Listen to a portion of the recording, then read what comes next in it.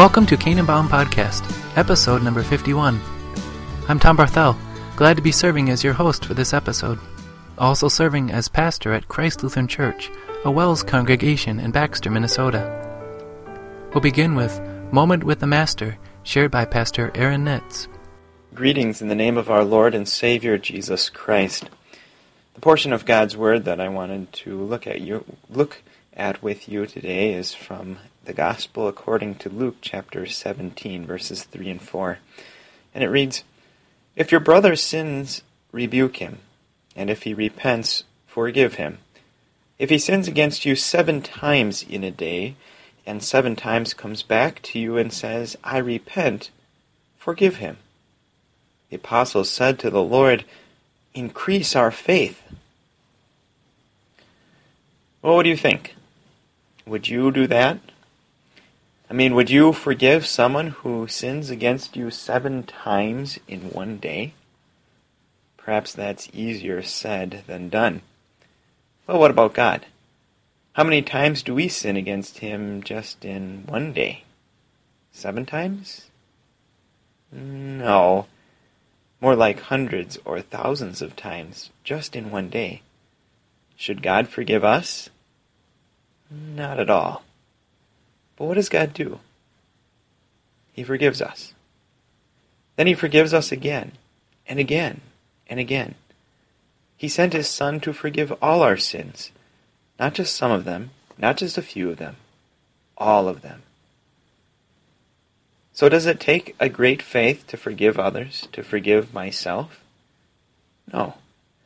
You see, faith simply looks at what God does, and looks at what God says in His Word, looks at what God says, all that means, and responds.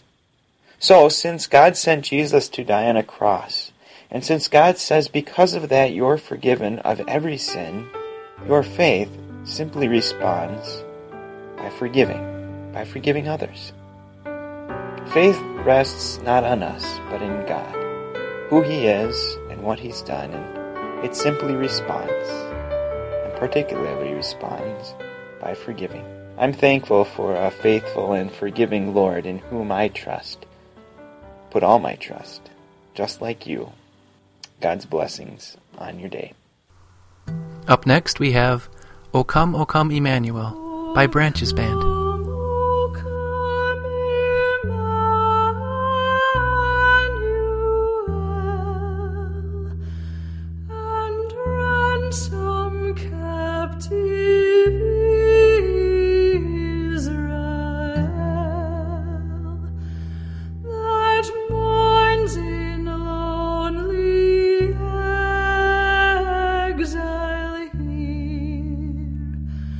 Until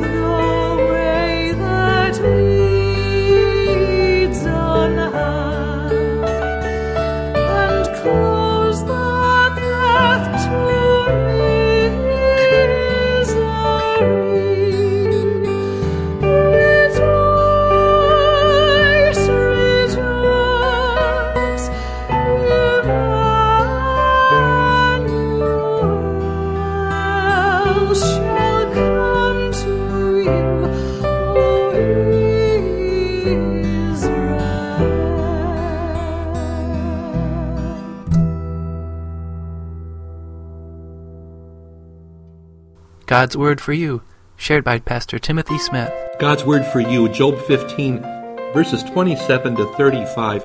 This section doesn't seem at all difficult to understand in English. However, there are a couple of challenges with the Hebrew, and so we'll focus more on a little bit more of the original text than usual. Martin Luther called the Greek and Hebrew languages the sheath in which the Holy Spirit carries the sword of the gospel. Now, not all of our listeners might be equally enthusiastic about these Hebrew details, and you might want to just sort of bear with us until the last paragraph for the application of this passage to our lives. But bear with me. Verses 27 to 30, first of all. Though his face is covered with fat, and his waist bulges with flesh, he will inhabit ruined towns, and houses where no one lives, houses crumbling to rubble. He will no longer be rich, and his wealth will not endure, nor will passions or other possessions spread over the land. He will not escape the darkness. A flame will wither his shoots, and the breath of God's mouth will carry him away. The word in verse 27 for fat, it's another unique word to Job in the Bible. This word, piyama, it's probably related to an Akkadian word, piyamu, that means full or robust. The final Hebrew word of verse 29, minle, is troublesome. An expert in Semitic languages named Mitchell Dahoud, who was equally good in Ugaritic, Aramaic, and Hebrew. He suggests that it's a form of the Aramaic word manal, minle to manal. You can kind of see that, which means possessions, although his suggestion does not explain the form that's used here in the Hebrew text. Most translations assume that possessions is correct, since it is parallel to wealth in the first half of the verse. But in general, what Eliphaz is saying, that you look like you should be wealthy, but look around you. There's nothing here. Verses 31 to 34. Let him not deceive himself by trusting what is worthless, for he will get nothing in return. Before his time he will be paid in full, and his branches will not flourish. He will be like a vine stripped of its unripe grapes, like an olive tree shedding its blossoms. For the company of the godless will be barren, and fire will consume the tents of those who love bribes. Well, Eliphaz seems to be making a pun or a kind of a wordplay with the phrase paid in full in verse 32. This verse, timale, is very similar to timal, wither, which is what we would expect when talking about some kind of a tree with branches that will not flourish. But the idea of being paid in full or getting your punishment for sin is obviously what Eliphaz is talking about. And a vine without grapes is worthless today, but Eliphaz misses the obvious point that a stripped vine will bear grapes again. So students of Greek who suspect that paid in full could be the term Jesus used on the cross, translated it is finished, they'll be disappointed to find out that the Greek translator opted for a different word here, phtharesetai, to be ruined, rather than tetelestai, which is what we have in John 19. I'll talk more about that maybe later. The presence of these Akkadian and really Aramaic words is not unique to this chapter of Job. There are examples actually throughout the whole book. The presence of these words is no more remarkable than the way we use some non-English words in our language today.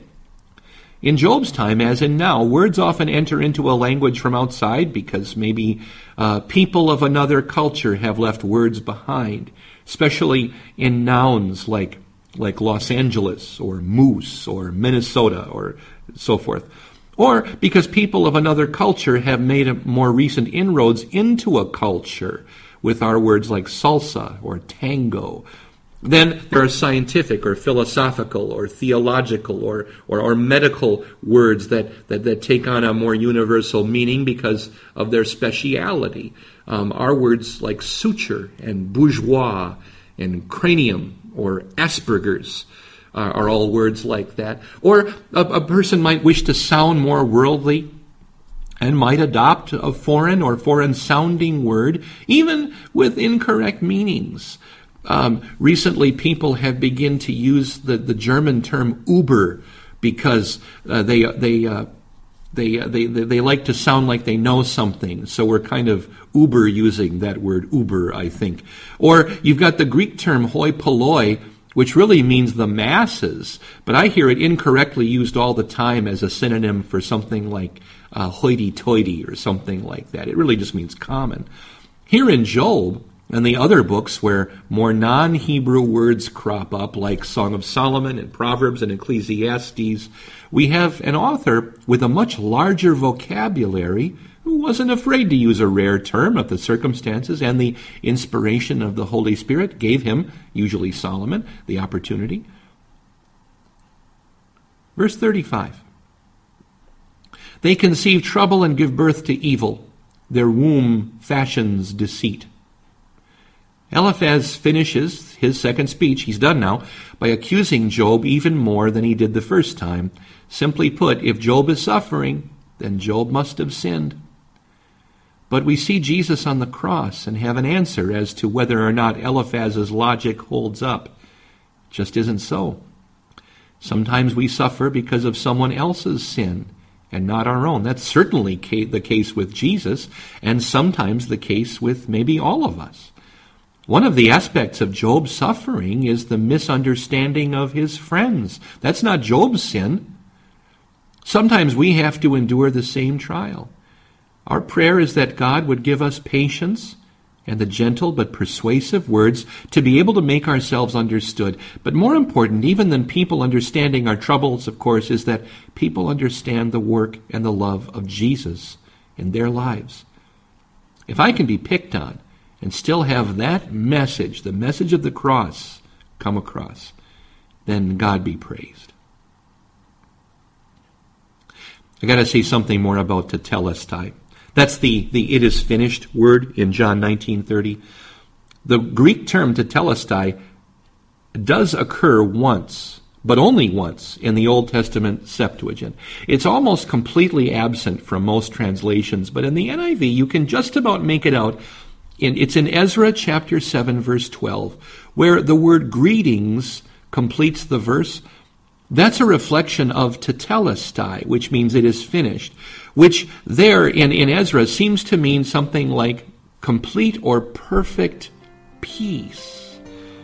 The New American Standard Bible does say perfect peace there. It's a good example of the difficulties of translation, where really idioms and figures of speech don't always make a literal word-for-word translation desirable or even possible.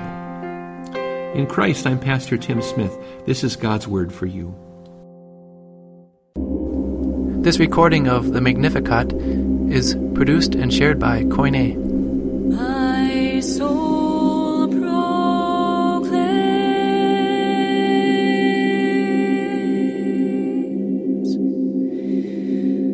My soul proclaims.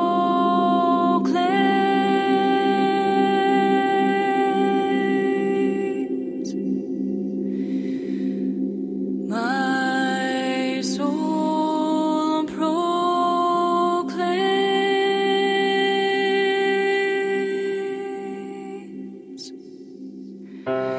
My soul now glorifies, my spirit sings in God, my Savior, for He is mindful of the humble state of His servant. From now on all generations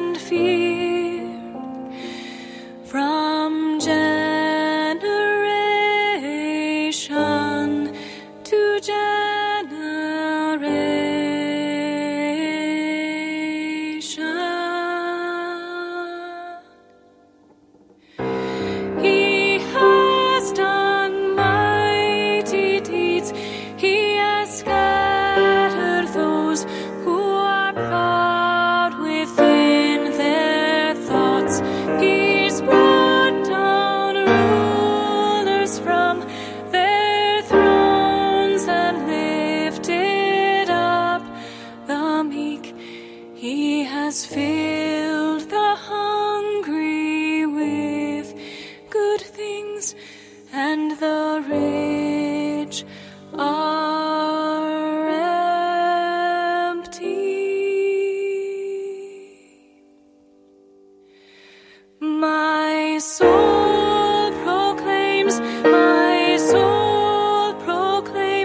the greatness of the Lord, for he has come to Israel to remember mercy. My soul proclaims the greatness of the Lord, for he has come to Israel to remember mercy. The promise made to Abraham, to his sons forever.